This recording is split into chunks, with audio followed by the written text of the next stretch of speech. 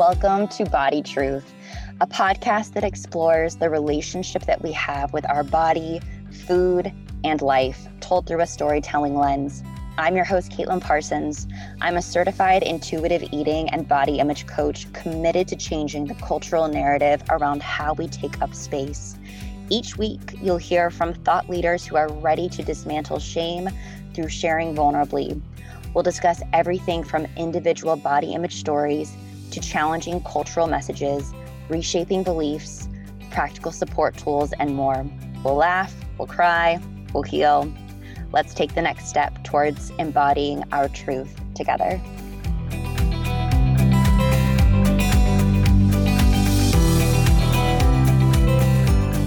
Hello.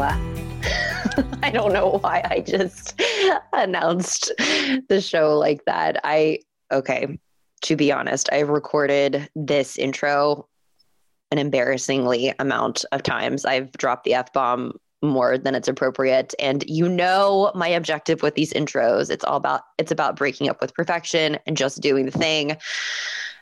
And I don't know why I can't get past that today. So here we are. And this is going to be the last intro that I record. So you get what you get. We all get what we get. I am so excited that you're here. Truly, it is always such a gift to spend this time with you. And I cannot wait for you to meet my guest today. I have Jane Mattingly on the show. Jane is an incredibly powerful, special, unique individual. Her body image story is incredibly inspiring. The work that she does today in the world around eating disorder recovery is truly just so groundbreaking and so important. I can't wait for you to get to know her even more and feel seen and heard and understood and accepted by way of her truth today. I had so many moments when I was spending time with Jane, listening to her story, where I felt so seen and so heard. There were so many parallels, so many just points of interest that really made me think, God, we're all so connected in so many small but intimate ways without even knowing each other. And conversations like this are just always such a beautiful reminder of that. So I hope that you feel the same as well too, or I hope that you find this conversation supportive for you however you need to right now, I guess is what I really want to offer you. That being said, we do talk a lot about eating disorders in this particular conversation. If you've listened to this show, you know what I'm about to say. Please honor wherever you're at right now in your own journey. If you feel like eating disorder related talk is particularly triggering and taxing for you, this is probably a conversation that you will want to pause and come back to. If you feel like you are far enough along in your own journey where conversations like this are more supportive than triggering, please press forward. Know that you can always pause at any point in the conversation. It's not either or, it's both and, which Jane and I talk about in this talk today. And if you feel like you're at a place where you're ready to just press onward and feel really rock solid in your nervous system right now, welcome. I'm just so glad that you are here and about to go on this little adventure with Jane and myself in the next hour plus. Let me tell you more about Miss Jane Mattingly before we dive in. Jane is a master's level eating disorder recovery coach and the owner of the global virtual coaching group practice, Recovery, Love, and Care, LLC. Jane identifies as fully recovered from a lifelong eating disorder. Jane practices under the notion that full recovery is possible and that with proper support, dedication, self-care, and time, all individuals can find full recovery. Jane works from a tailored and health at every size perspective and believes that finding body acceptance is a key component when finding full recovery. We talk, of course, about Jane's personal body image story, her experience moving through her eating disorder, what that looked like, how she found recovery. We talk about a lot of nuances of eating disorder, specifically as it relates to diet culture and some of the underlying symptoms that might not be so obvious for so many. We talk about how to come beside somebody who is struggling, possibly. And if you are in a position where you are really seeing signs or symptoms or truly just getting that gut intuition that you need to speak up and say something, Jane so brilliantly shared the best way to demonstrate an intervention and hold an intervention with anybody in your life who that might be appropriate for right now. We also talk about Jane's body right now and her experience being in a disabled body and being diagnosed with a chronic illness that led to her current life chapter, the body that she's in, how that's really shaped her life and herself as a human over the past 4 years. And a lot of her expertise, she really went above and beyond in this conversation in not only her own truth, but really her education, her professional experience. There's a lot of tools and tips and takeaways that you'll find in this conversation as it relates to food and body image healing, particularly around the holidays as well too. Jane and I made it a point to really emphasize this towards the end of the conversation, best practices moving through the holidays so that you can really have a neutral to great holiday season and some of the ways to get there wherever you're at in your life right now, specific to food and body, but really we zoom out and these can be applied to a lot of just life things in general. So I hope that you enjoy. We will link all of the ways that you can connect with Jane in the show notes, as well as all of the things that are happening in this community. If you are not on the weekly email that I send out, that is a one-stop shop for all things happening in this community, plus a lot of other body image and intuitive eating tools, resources. I send this out every Sunday. It's one of my favorite things that I do in this community. And so I hope that you find joy and support through receiving these in your inbox and just have a really nice grounding start to your week, as well as some tools in your toolkit. All right. That is it.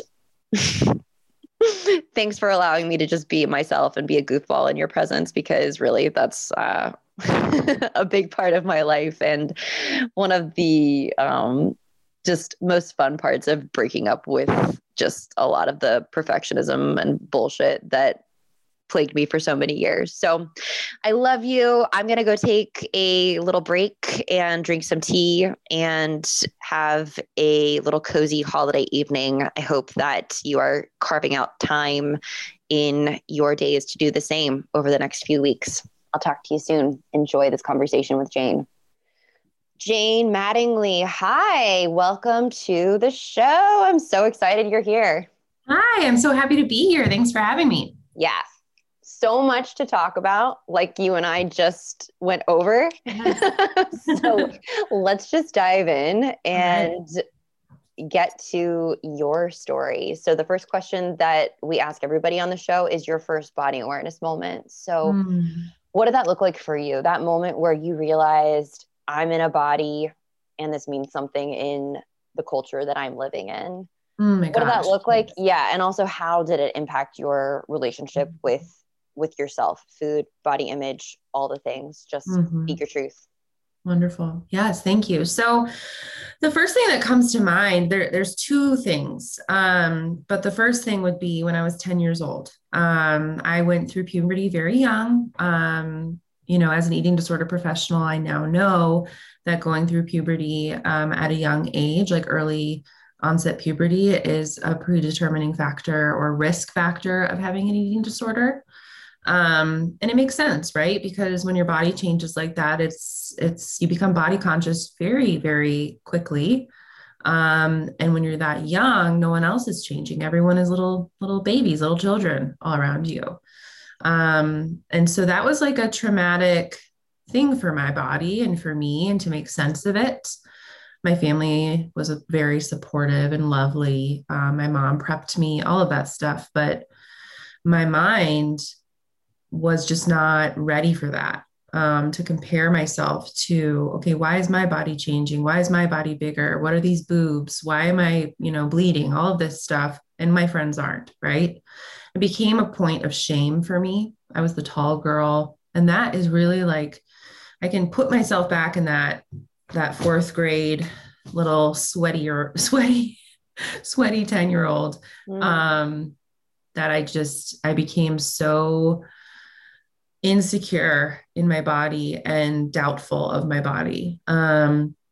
And I would say that was definitely the first moment that I became aware. And the sad thing is it was shameful. It makes, I look back on it now and I just want to hug her, but it was a moment of shame, and it bled into my preteen and teen years and young adulthood. And, my mind then also goes to, and we can talk about this, a little bit later, but then, like I think we all have moments of change and rebirth as we grow older. And I really think that's happened to me in the last 4 years too, where I became so aware again, being in my body when I became chronically ill and disabled.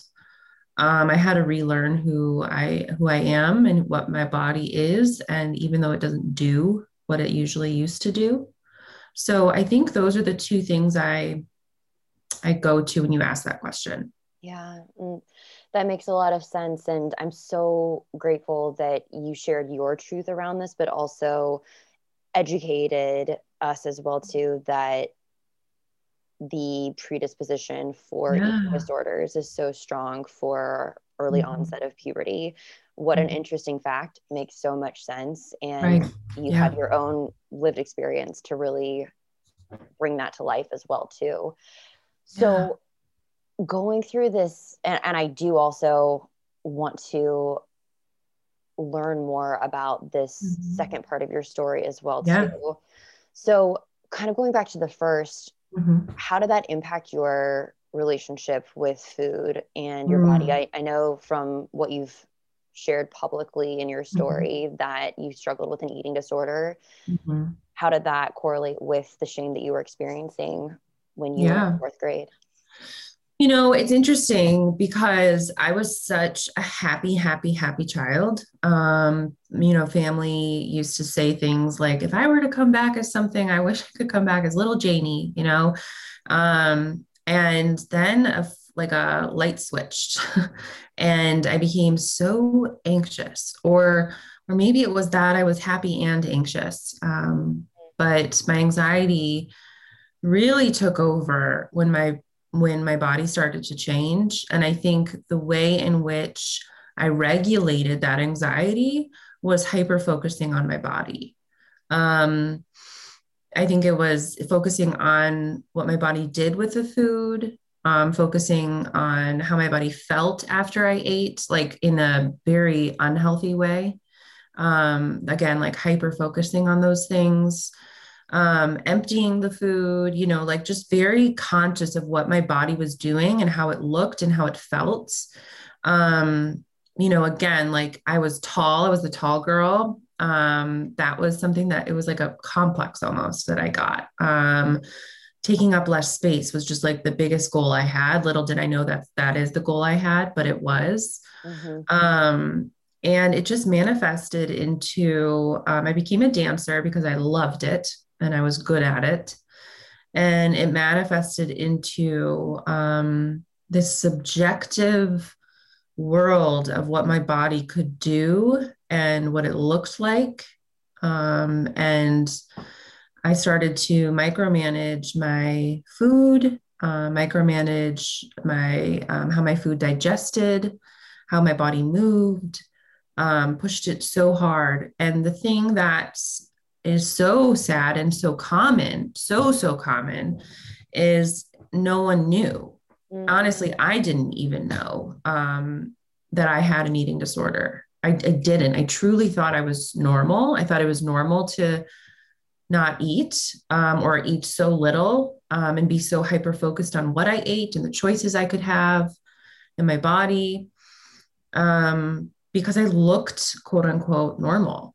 And this does happen very often. I would say like 90% of the time, especially with the clients I see, most people are like kind of given this hall pass, whether there's intention or not behind it, where it's like, you seem fine, you look fine, but you're really like, you're dying inside.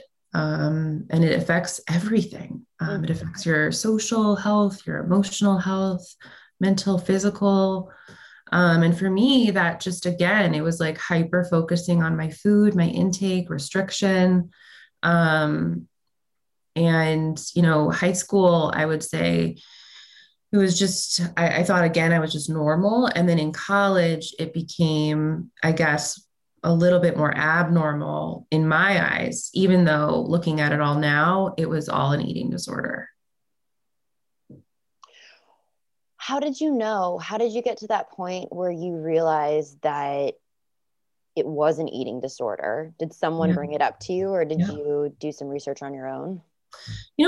I love that question, and it makes me think of something. This is really common as well. I know you had Julia, Fit, Fat, and All That on this podcast, and we've talked about this before, that we were both this way.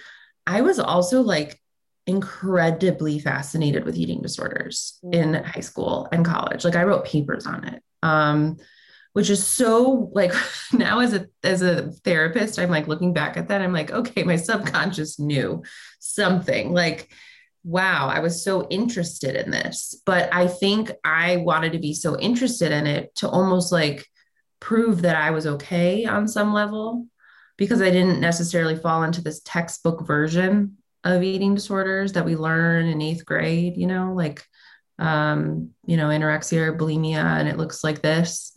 And so it was interesting because I knew so much about eating disorders.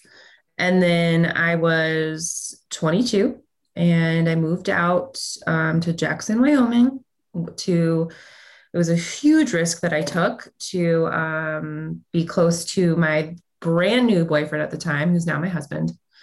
It was like the biggest risk I'd ever taken. I graduated college and I moved out to Jackson, and it was just for quote unquote the summer, and it turned into 4 years. But I was really unwell, and poor Sean at the time, was not emotionally intelligent necessarily. He didn't have the resources to understand what was happening. We joke, this was actually even in like our wedding ceremony. Like we joke, like I would cry and he'd be like, stop crying. And I would just then cry even harder. Like he really didn't understand. And then he did hear me purging my food after dinner, and I denied it. And he said, okay, well, we're going to talk about it. You have to get help.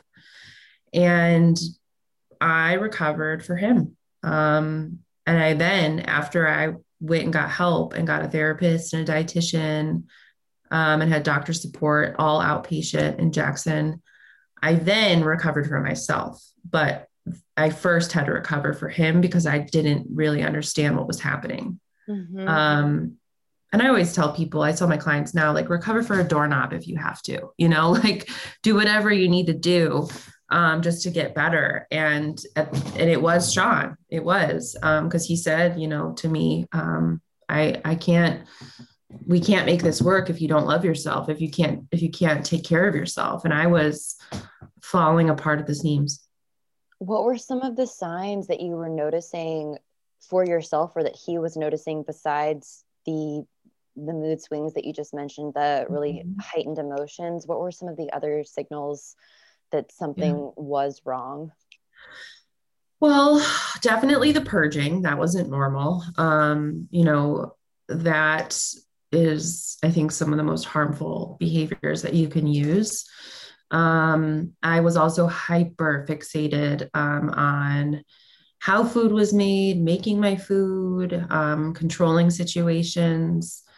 And it's funny because, I think going through recovery from an eating disorder makes you incredibly resilient. But being in an eating disorder is proof that there's no resilience at all.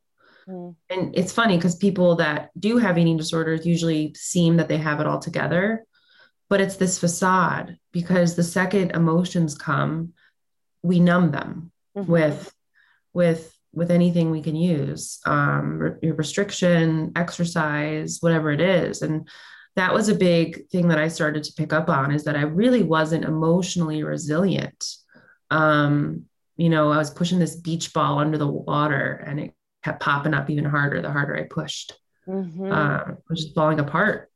I always tell my clients, like, you have to put recovery first, and things get harder before they get better or easier. And let me tell you, I was such a hard worker. I've always been very type A, and I was fired from my job because I was just not doing well. Like, my brain wasn't working. Like, Mm. I remember I was working at HR at the Four Seasons in Jackson. I don't think I've ever talked about this publicly.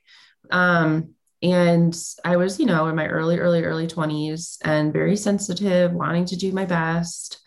And I remember, like, they were like, you've got to, like, they would keep having meetings with me saying, like, you've got to do this, this, and this. We're not seeing this. And I couldn't do it. Like, I couldn't copy both sides of the paper on the copy machine. Like, I couldn't remember to do it because my body was just going off of reserves that it didn't have. That Mhm. was one of the biggest red flags. I think that, like, I wasn't able to balance any of it anymore. I had to put recovery first. Yeah. Yeah. I'm curious if you experienced purging before you got to Wyoming. Was that a symptom that you had struggled with Mhm. before? It was. I abused laxatives when I was in high school. Um, with eating disorder, what I know about it now is digestive issues. It's kind of like the chicken or the egg type of thing. It's like, Yes. yeah, Oh it's my like, God. It's one of the most confusing parts about eating yeah, disorders. yes, it's really mind-boggling because it's like, did the delayed, like, motility and constipation cause for me to want to hyper focus on these things? Hmm. Or did, me hyper focus on these things cause the Right. constipation? Yes. So I did that. I over exercised a lot. I would danced, and didn't eat enough.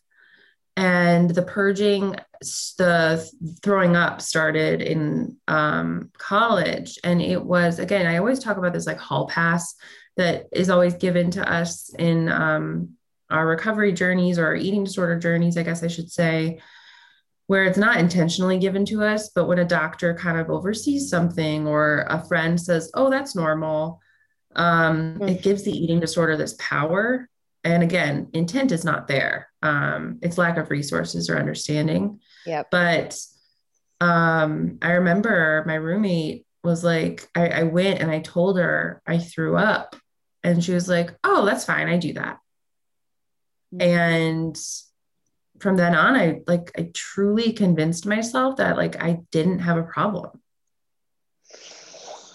Jane, this is so interesting. There are so many things that you're Yeah, sharing in your story that are so parallel to mine as well too. really. Yes, definitely. I was so interested in eating disorders when I was a Wow. kid, and I struggled with some version of an eating disorder from the time I was in sixth grade up until I was Mm, my, late 20s. wow.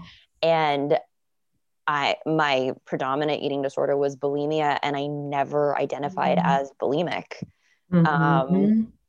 because of the lack of, I guess, self-awareness and education, Yeah. and just the Yeah. reinforcement, as well as how we know most bulimics are in a pretty quote unquote average size body. There was never Mm-hmm. really any concern Yeah. from a physical standpoint on the outside. Yeah. Yeah, I really hear that. Wow. And one of the things that is resonating the most in your story that I can also attest to for myself is just this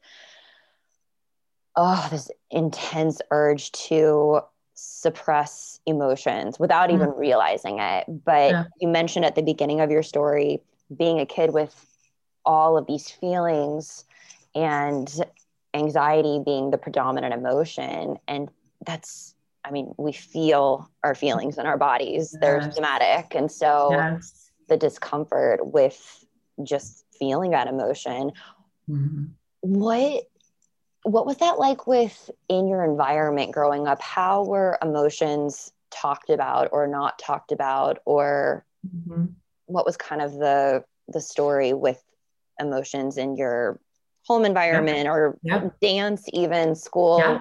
Yeah. I love that question. By the way, thank you for sharing your story too. And I think a lot of people resonate with that, where it's like this lack of self-awareness. Thank you for sharing that. But what's interesting is I was always a very sensitive soul. I was always called an old soul. I was very sensitive. Yeah. I think that's to this day. Wow. Yes. I remember like rolling my eyes as like a little girl. And, yes. I was like, okay, well, what the hell does that even mean? Same. Like, I remember being another way of saying like, you're weird. Yes. Oh my God. Are we the same person? I remember being like 11 years old and somebody saying, you're like an old soul, and feeling so weird and just like awkward about it. Yes. And like, it is the weirdest thing to tell a child. But it's also accurate in some ways. Totally. Like, yes. And yes, I still am very much, but I was very sensitive, and I had a really healthy family situation. We talked about all of our emotions. We started going to therapy at like a really young age. I was my family, obviously everyone's family has their faults, but like, it was such a healthy upbringing with that. And most of my emotional attachment styles came from childhood friends. How so? I had a friend that was really toxic, really, really toxic. And I mean, it was to the point where like we met, in preschool, and then my mom said I'd come home crying. But I would keep going back, and it was a toxic, emotionally abusive relationship that I partook in, and also was like a victim of in some ways. I was always the one. I was like, I'm so sorry. I'm so sorry. I'm so sorry. Are you mad at me? Are you mad at me? And it was because I was in this relationship that like was just so manipulative. And it was from the age of like 3 till 18. Wow. And so much of it was so good, and so much of it was so bad. And I know that really affected my attachment style and my emotional resilience, and the way I self-preserved and chose to regulate my nervous system. That was a big thing for me. I mean, people would always like, friends would also like use the word sensitive as like a weapon. Yes. Yeah. And then I'd cry, which is like the one thing you don't want to do when someone calls you sensitive.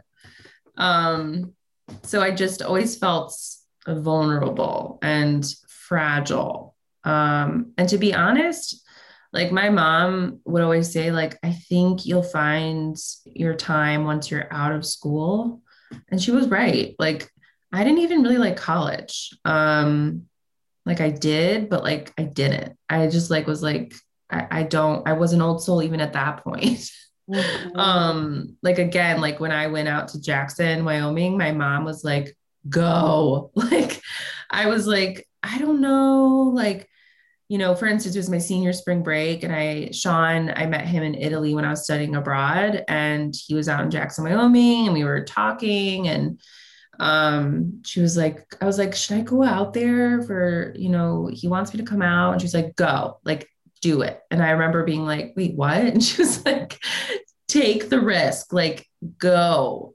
And it was something I just never did, like take those risks. I was very timid and coy in those things. I knew how to have fun, but to like an extent. That is That is so interesting, Jane, and especially what you mentioned about the toxic friendship. I was just going to ask, did you see this pattern play out in any other areas of your life, like this Yeah. toxic relationship, or perhaps some of these people-pleasing tendencies?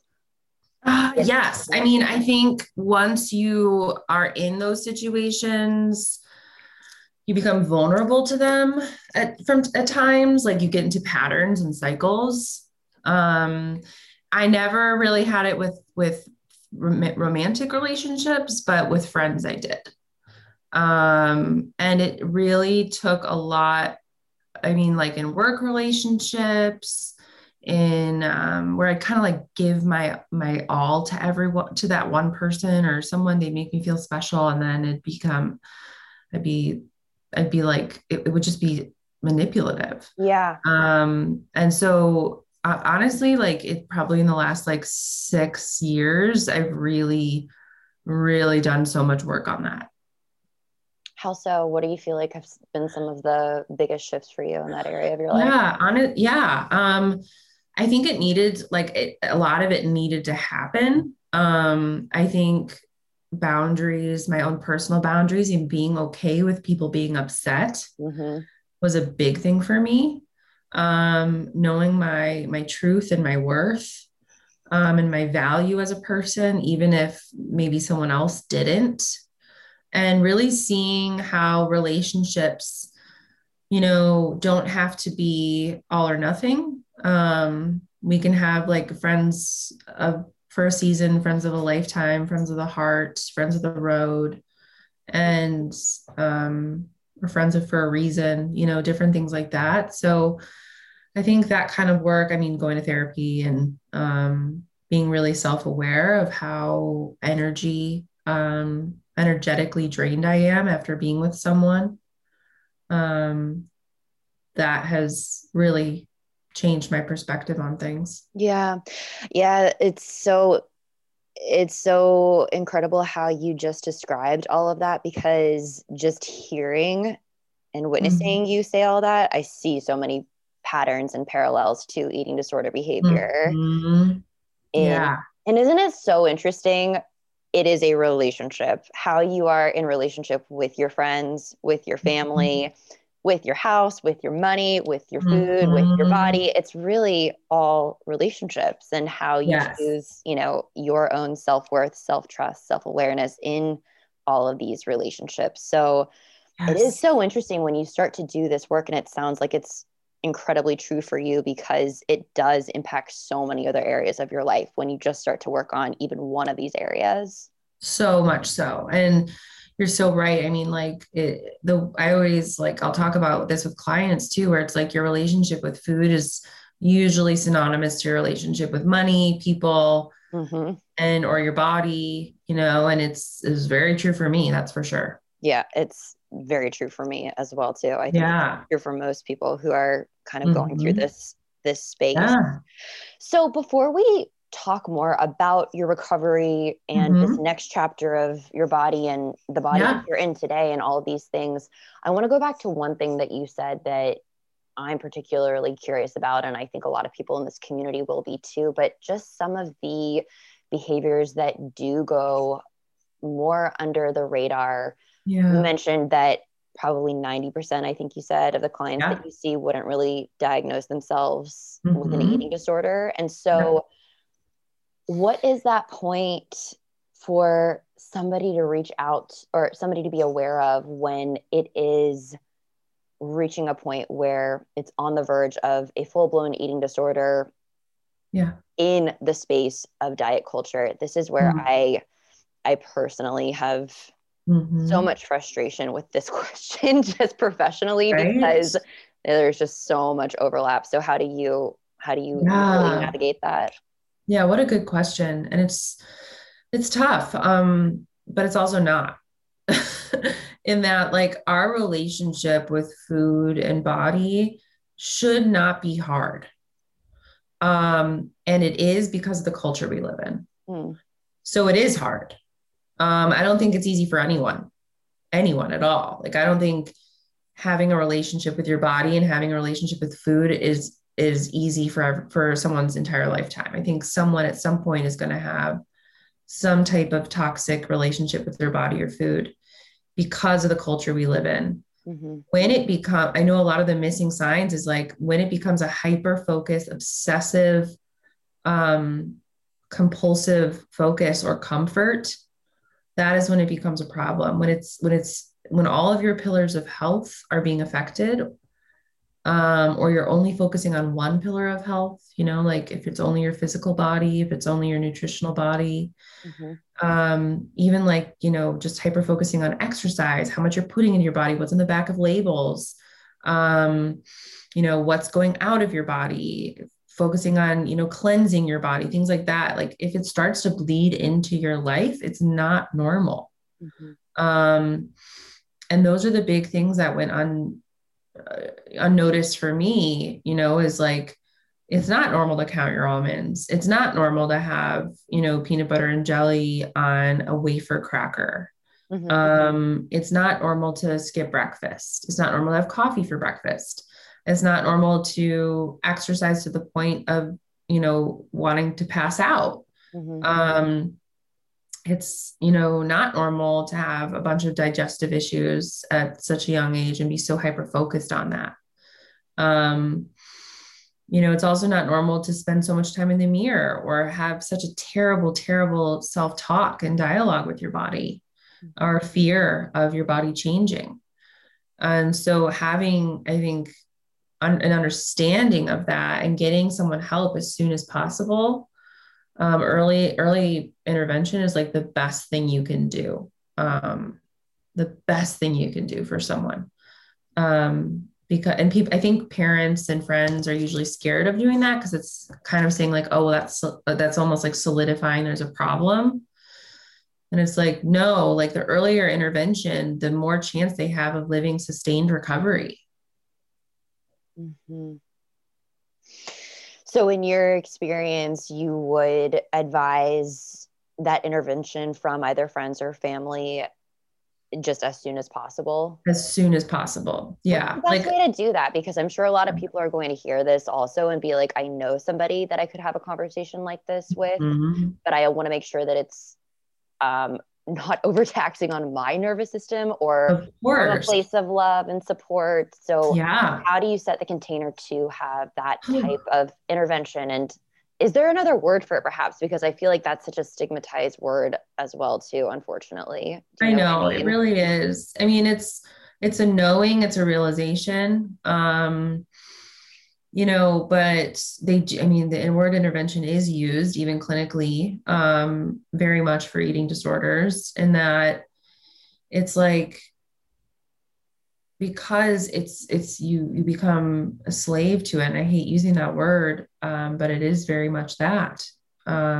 You have no other choice than, it feels that you have no other choice than to obey all the things that the eating disorder is saying, and you choose that over everything else. And so to intervene is like the best thing you can do. And that might be sitting down and having a conversation saying, I'm noticing these things and I'm really worried. I'm really concerned and worried. And I know that maybe you don't want to hear this, but I hope you know that this comes from love, or that maybe one day, this comes from love, but here's some, I want to get you help, and I want to help, you look into that. Would you, be interested in calling some of these therapists or looking at some of these treatment centers? And that's usually for someone, who's an adult.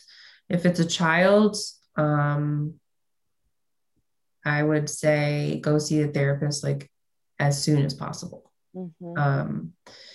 Again, usually parents are really scared to do that, but if they think, usually I say, if like you think there's a problem, there is a big problem, because eating disorders thrive in secrecy. So if like you're noticing something, that usually means something much more worse is happening underneath the surface. Yeah, eating disorders love secrecy. I think Julia and I were talking about that in her episode too. It is such a disordered way to have these really primal needs met. Yes. Yes. And so, yeah, I think it's brilliant, everything that you just shared from an awareness standpoint, whether you're going through it or someone else is going through it as well, too. And um, Yeah. yeah, just having that conversation, how important that is. When you went through your own intervention with, it sounds like your boyfriend, Yeah. what was the next step with that? You said therapy, meeting with a dietitian, but did you go through a period where you were resistant to even taking that next step? What was the Yes. journey like? Yes. I was very mad. I actually left that night. I left his house, like stormed off. Brought it up again, like the next day and again. And he was like, I need you to promise that you're going to make a call. And so I remember I went to the community counseling center, but I also called my mom and was like, hey, like, I think I want to start seeing a therapist again for depression and anxiety. And I kind of just like really thought that was my problem, even though Sean was like, hey, like, this is not normal. I was like, well, this isn't an eating disorder. And so she was an out of state therapist that was really coaching me. And I had an in state therapist and then a dietitian. So I had like a coach, therapist, and dietitian, and a psychiatrist and doctor as well. And I was seeing her for I was seeing my team for about 4 months. And we went on a trip to San Diego, actually. And I remember we were sitting at a restaurant on the beach, and I like looked at Sean and I was like, I want to tell you something. And he's like, okay. And I was like, I have an eating disorder. And he's like, yeah. I was like, what? And he was like, well, yeah, like, Oh, we know this, like, but it was yeah. like the first time I'd ever really proclaimed it. And then, things got really hard, like things got worse because I finally admitted it to myself. So I held on even harder. And then I pushed through and things got a lot better, but it was messy, messy, messy, messy. Yeah. What was the messiest part for you? What were some of the biggest parts of the resistance or just changes that you were seeing or did not want to see in your own recovery? Feeling the feelings was the hardest part, I think, not numbing the feelings. God, that is classically just, it's like, that is where the mess and the transformation is, like, it's feelings. Yes, it was so hard. I mean, my body changing was also incredibly hard. And honestly, feeling the feelings, that was definitely the hardest part. How did you navigate both of those? Oh my God. What support tools do you feel like really stood out for you? Thank God I had a team. Sean would come to sessions with me, which was really helpful. But it got to a point where like I really wasn't handling it. Like I was like a monster. Like this Ed just like took over at one point, and I just like really was having a hard time. And again, I wasn't putting recovery first, and I finally surrendered to recovery. But before that, it was really, really messy. And then finally, once I was able to surrender, it was me talking about it. It was me opening up about it, not being ashamed, not keeping it a secret, telling my family, calling my friends. That's, and like not being ashamed of my story. That's when I really was able to surrender. Yeah. Yeah. God, I mean, well, it is like impossible for shame to exist in vulnerability. I think that's something that I've learned from all of Brene Brown's research, and it's so powerful when we speak our truth. It's one of the reasons why I created this podcast, because I love that. Yes. It's so important to be able to share our truth and our stories unapologetically and just watch that shame die. It doesn't deserve to exist. Yeah. I love that. I love Brene Brown. Gosh. Me too. We're best friends. in another life. Right. Oprah, Brene Brown, we're all best friends. Oh, yes. Amazing. So, from a physical standpoint, I know this is something that so many people in this community are curious of, just with recovery and healing in general, when your body does change, because that is a big piece of the puzzle for so many people in this experience. And one of the reasons why so many people avoid doing the work. Mhm. And, your body is meant to change. Your Yep. body changes throughout all different times of life. And so what did that mean for you? And what were some of the tools that you used on your own, separate from in treatment, Mhm. on those really tough body image days? Yeah. Well, the craziest part of this is it really like blends into where I am now, in that what really helped me in my recovery is celebrating what my body could do. Mm. Moving. I was so active, and I loved getting strong and seeing that I needed to eat and fuel my body, and that it was okay that my body changed and I wasn't going to be my 13, 16-year-old self. That was a big piece for me. And the thing that's crazy is, like, then about 3.5 years ago, my body stopped doing. Um, and I became disabled. Mm. And I was fully recovered at this point, but it was like, wait a minute. I Here I am, like, preaching and knowing, oh, like, love your body, for what it can do. And here I am being like, but what if it stops? Then what? And now I'm learning, and I have learned over the years, that my body is it's just a vessel. That's all it is. It's just a vessel Mm-hmm. to let me live my life out, to live my core values out, um, to be human and flawed. And my body is just lets me do that. But in my recovery, it really was like being able to move, and celebrate my body. So can I ask a question around that?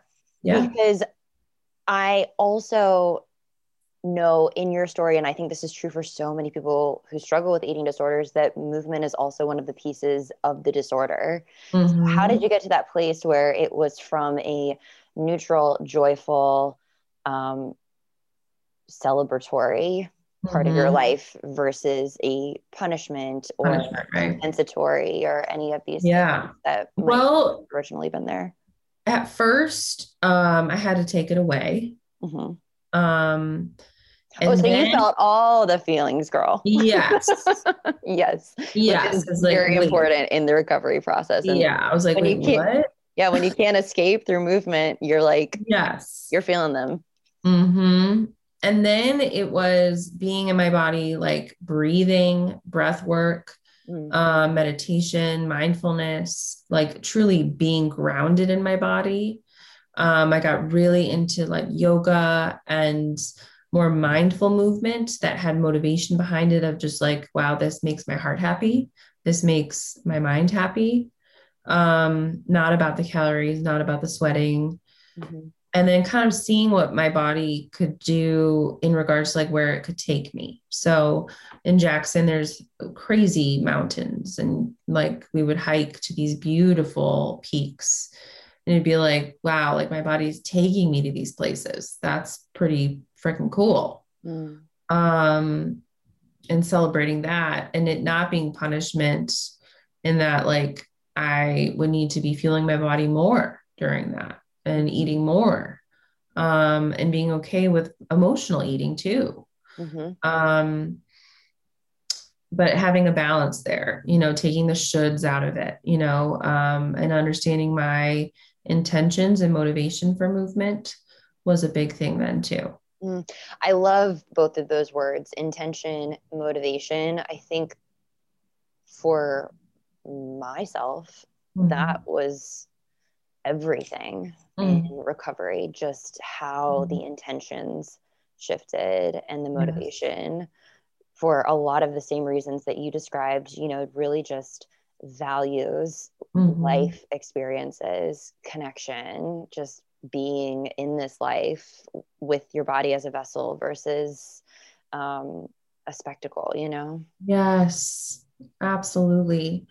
And, like, I think there was a piece of me that was like, wow, this is so cool to, like, I was just so into like being adventurous with my body, like being like swimming. And, when we moved to Charleston, then like paddleboard and activities and things I could do. Like that was a big piece for me. Yeah. Not hiding my body, getting bigger with it, Mm, taking up that space. yeah. Taking up the space. And so I Yes. think those were the intentions, those are the motivations behind it. Um, Watching myself talk in those moments too, but then again, like it all kind of stopped once my body stopped. And so now, like, my philosophy is quite different in regards to how I approach recovery with clients, and I'm much more aware of how like ableist that saying is, love your body for what it can do. Mm-hmm. um and I think it still applies, but also it's just different. Sure. Yeah. Well, I hear that, and I really understand that. And Hmm. it's also, if your body is breathing, Yes, your body is doing something, your body is exactly. being something. If you Yes, have a heartbeat, however, whatever yes, ability you have or don't have, that's enough for you to celebrate. absolutely. And I Mhm. I get it. Like, I am speaking from a place of being in an able body. I recognize Yeah. that privilege. And so I understand that might not sit well with people, me saying that in my own lived experience. So I'm curious about yours. Can you share the details of Yeah. how you came into a disabled body and your chronic illness, and just Hmm. what that chapter of your story looked like? Yeah, yeah, absolutely. Well, yeah, 3.5, 4 years ago, I found myself in the ER, with terrible, terrible, terrible pain. Um, and it was like really bad neck and head pain. I went and they kept dismissing me, sending me home, saying I was fine. Um, and I was having all these crazy symptoms, rashes. I was getting like blurred out vision, just problems. And I was, being referred to different doctors. And I finally ended up in the ER one last time, pretty much like I was almost paralyzed from the waist up. I could not move. And I started losing my sight, and the pain was just excruciating. And I was diagnosed with intracranial hypertension, also known as pseudotumor cerebri. It's basically where your cerebral spinal fluid is just the pressure is so high that you're like, your brain, it's like swelling, and it swells your optic nerves and your brain. It's incredibly painful. And it can make you go blind. Um, and so it was causing me to go blind. And I was eligible for a specific type of brain surgery. So I got that. And I thought then my journey was over, but it wasn't. It was just starting. I went to Mayo Clinic a couple of times up in Rochester and then in Florida. And I was diagnosed with a genetic disorder called Ehlers-Danlos syndrome. It's a connective tissue disorder. It's a rare disorder, and it made a lot of sense because I was born with it, but little did I know I had it. And my intracranial hypertension actually pushed it out because of the stress it caused on my body. Um, and you kind of put all the puzzle pieces together. Like, I was always dislocating things, and I had lots of issues growing up. Um, Health wise, that we just kind of were like, oh, whatever. Mm-hmm. Um, Like what? so The other things? sorry. Like, what were some of the other things you said? Yeah, lots of dislocations, a ton of infections, Mm-hmm. um, a lot of head pain and gum. I had receding gums, so I had gum grafts at like a really young age. Mhm. Really fragile, doughy, velvety skin. Um, glassy eyes. Mhm. Very, very bendy. I was just super hypermobile. Which is so interesting because Mhm. from just observing your story, this could easily, all the things that you're saying, it could be chalked up to, well, you were a dancer, or it was just Yep. your family genetic, Yep. or it was some results of your eating disorder, your bulimia. Like Exactly. a lot of these things that you're Yes. saying kind of overlap with a lot of the other areas of your life, it sounds like. Yes, it is such a complex disorder. It's such a complex disease. Mhm. So it's often like not found because it's Oh, so rare and complex. And often dancers like there are some dancers that have Ehlers-Danlos and don't know it because they're so bendy. They're so good at it. Um, but there's a big part of me that thinks if I knew I had Ehlers-Danlos when I was younger, my eating disorder would have been less severe. I think I would have understood my body a lot more. that's so interesting. Um, Yeah. yeah. And so then once I was diagnosed with that, things really progressed quickly. I was diagnosed with a lot of neurological issues and neurological diseases from Ehlers-Danlos. Craniocervical instability was one of them, which is the instability of your skull to your spine. It's really dangerous. It can cause seizures, all these things. I was having very terrible symptoms. And so since then, I've had now, gosh, 9 neuro slash brain surgeries. Wow. Um, I'm fully fused from the skull to C7, cannot move my head or neck. I've had multiple spinal and spinal cord surgeries. I have some spinal cord injuries as well from it. And yeah, it's majorly affected my mobility, my motor skills, my ability to move, and stamina. I use, I also have from my Ehlers-Danlos syndrome, have immune disease from it. Mhm. And so again, it causes like all these comorbidities because it is so complex and you have connective tissues all over your body. So it affects your heart, your organs, your immune system, all of that, right? But it's really affected my neurological system the most. And so it's been a rough ride. I have a rollator now. I have my mobility service dog. But my body, again, it's like it stopped doing. And I hope very recently, like kind of embraced in the past like 2 years, the fact that I am disabled. Um, and it brought so much freedom to finally claim that, Mm. rather than like, oh, I'll get better, I'll get better, I'll get better. Like this is a progressive illness. And to finally like allow my body to just be without micromanaging it.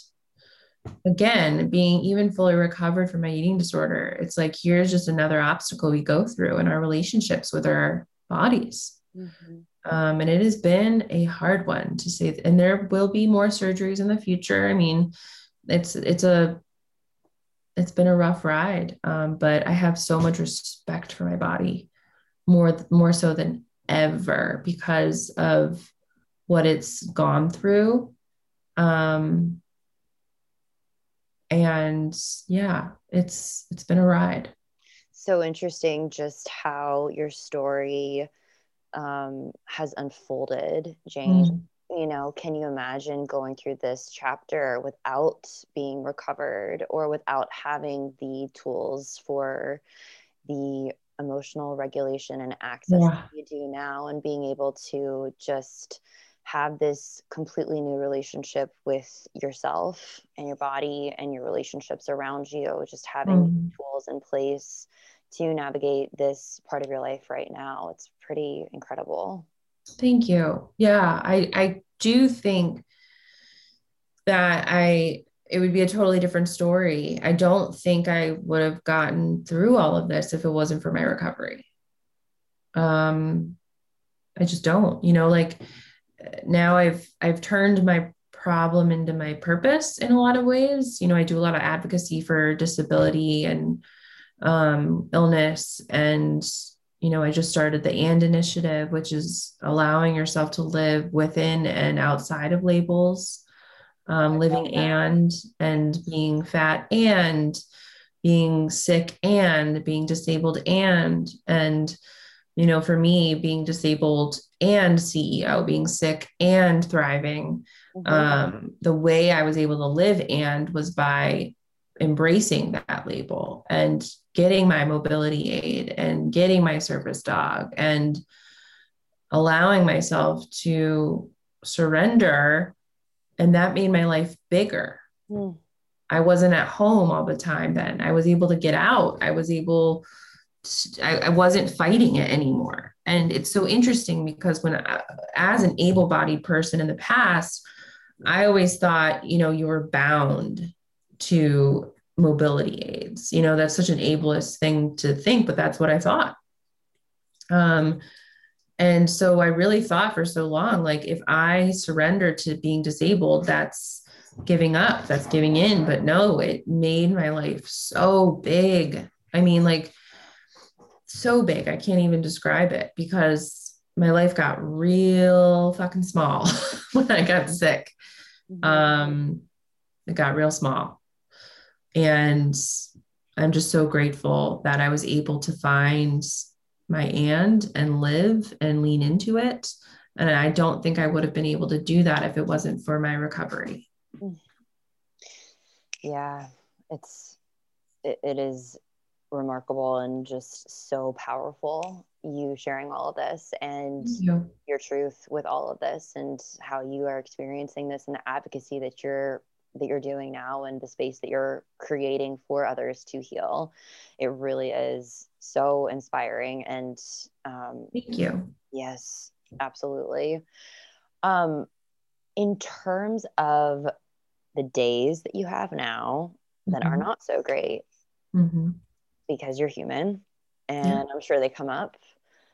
How do you take care of yourself on those days? And if you are open to sharing, what are some of the triggers that you find now for just a shitty day, whether it's Yeah. around your body and where it is now, or health, just Mm-hmm. relationships, any of the things? Like, what are the Yeah. triggers and what are the tools that you use now this far along in your journey? Yeah. Great question. And you're right. We all have triggers all the time, right? We live in a dysfunctional, disordered Yeah. society. I think one of the things that's been so freeing for me is understanding that I can't expect the world to change. I can try with my advocacy, but I can change how I view things or treat myself, or how I distance myself from things or set boundaries. Um, a big a big thing for me with triggers um, has been my body changing in the last 3.5 years.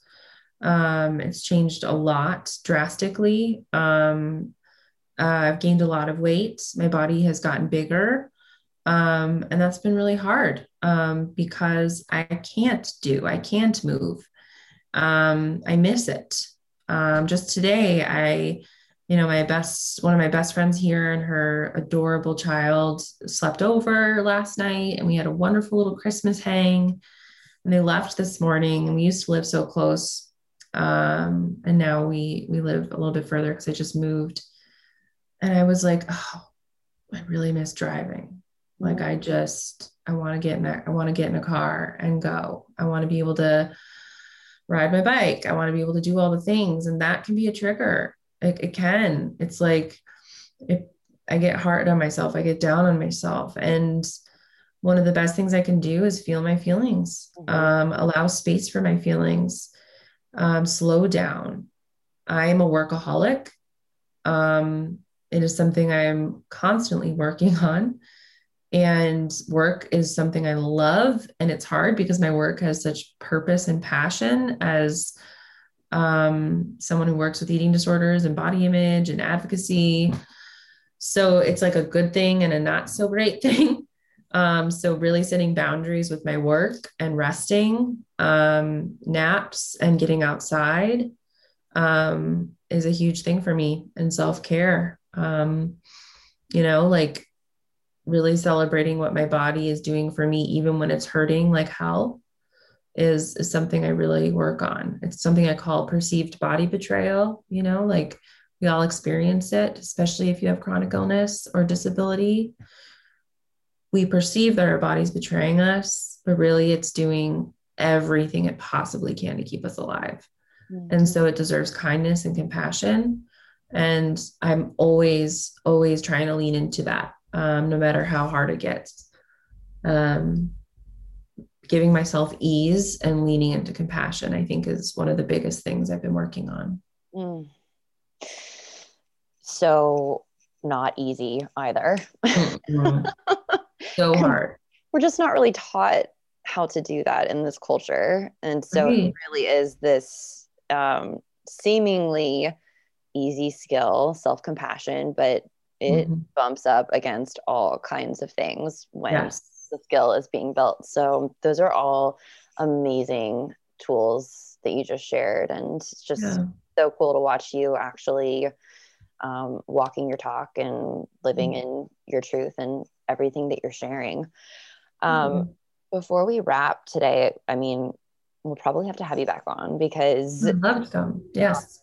Like a million other things that I want to ask you and ways that we could take this conversation. But in light of the season that we're in right now and the holidays and all of the things, obviously no secrets here, food and body, hot topic during this time. There's a lot of triggers. There's a lot of discomfort. There's a lot of storytelling in our minds and just sticky situations that we find ourselves. So I'm asking more from a client's perspective, not necessarily your own journey, but how do you support clients in navigating this time of year where these types of conditions are a little bit more sensitive?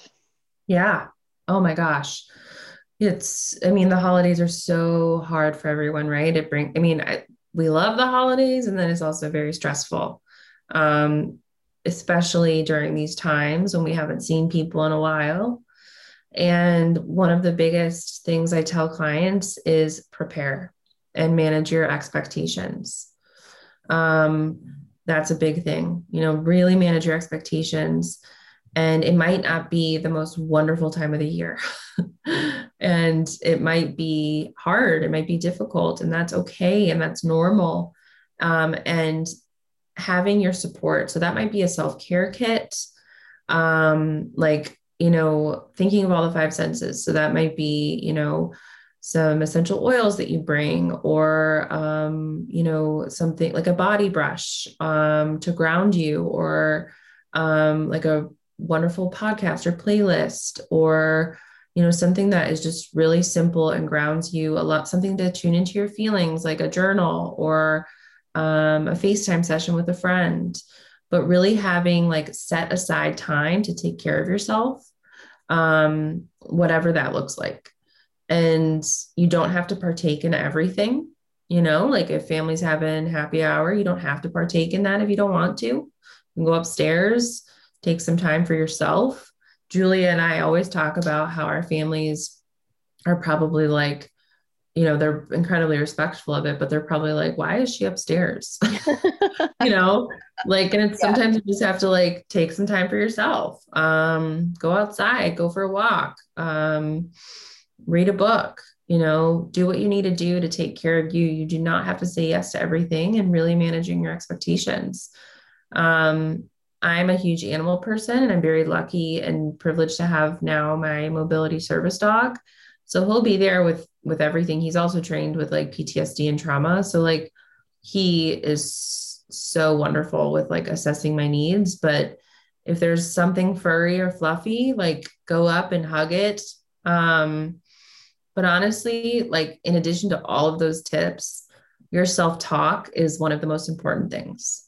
and remembering that like this is one day, it's one moment. It will pass, the feelings will pass, the fullness will pass, and you can do this. Like you will get through this. It will not hurt you. You are safe. That's probably the biggest advice I'd give. Mm. Sometimes like some of the more like hokey advice I give people is like people, yeah, people love to talk about themselves.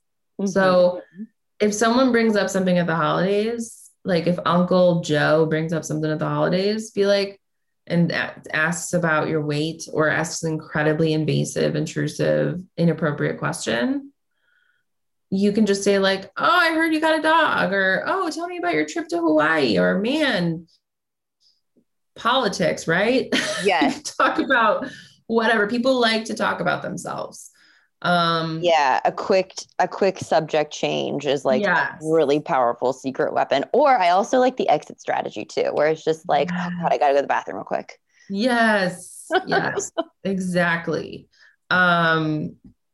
Really protecting your energy and managing those expectations, I think is a big one. Like Aunt Sue and Uncle Joe might not understand that you don't want to talk about these things, and that might mean that you just have to walk out of the room. Mm-hmm. Yeah. It's a really tough time though. It's a tough time of the year. It's also a beautiful time of the year. And so I do think it's about really like being kind to yourself and managing those expectations. You do not have to partake in everything. I think that's something that I struggled with too, is like, I thought I had to partake in everything and really had to do all the traditions and keep it perfect. But I drove myself nuts doing that. Mm-hmm.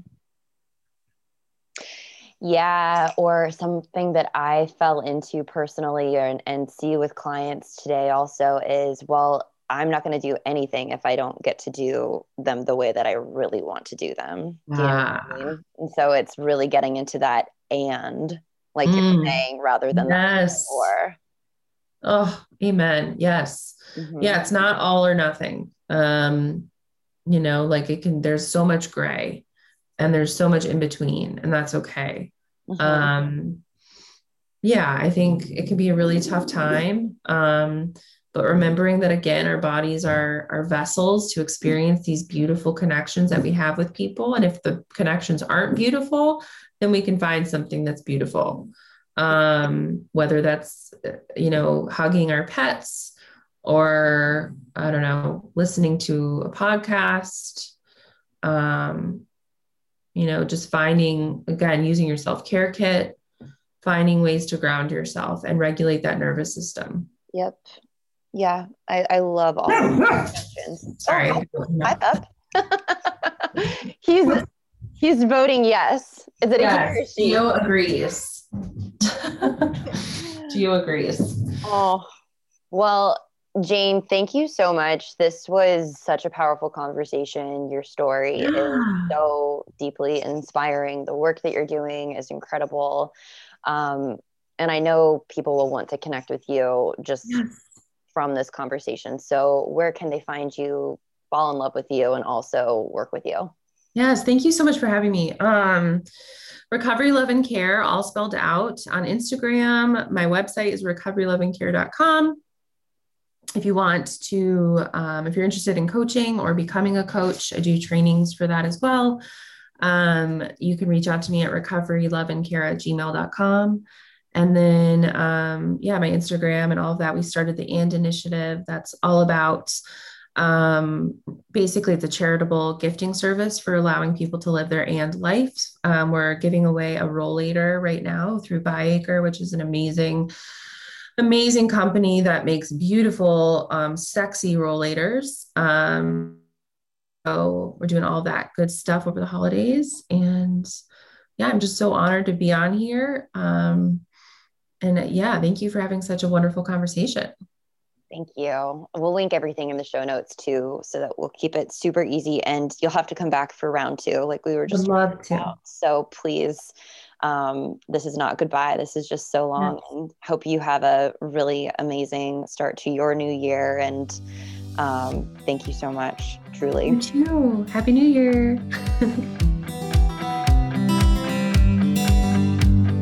That's our show. Thank you for spending time with us today. Our show producer is Stephanie Olea. Shayla Anderson is our community manager. For more information around healing your own relationship with food and body image, click the show notes and you'll find direct links to our guests, plus resources and more. If this conversation resonated with you, please leave a review and share it with a friend so that we can continue to heal and empower these important topics around our relationship with food and body. Sending you so much love, confidence, and strength. I'll see you next week for another episode.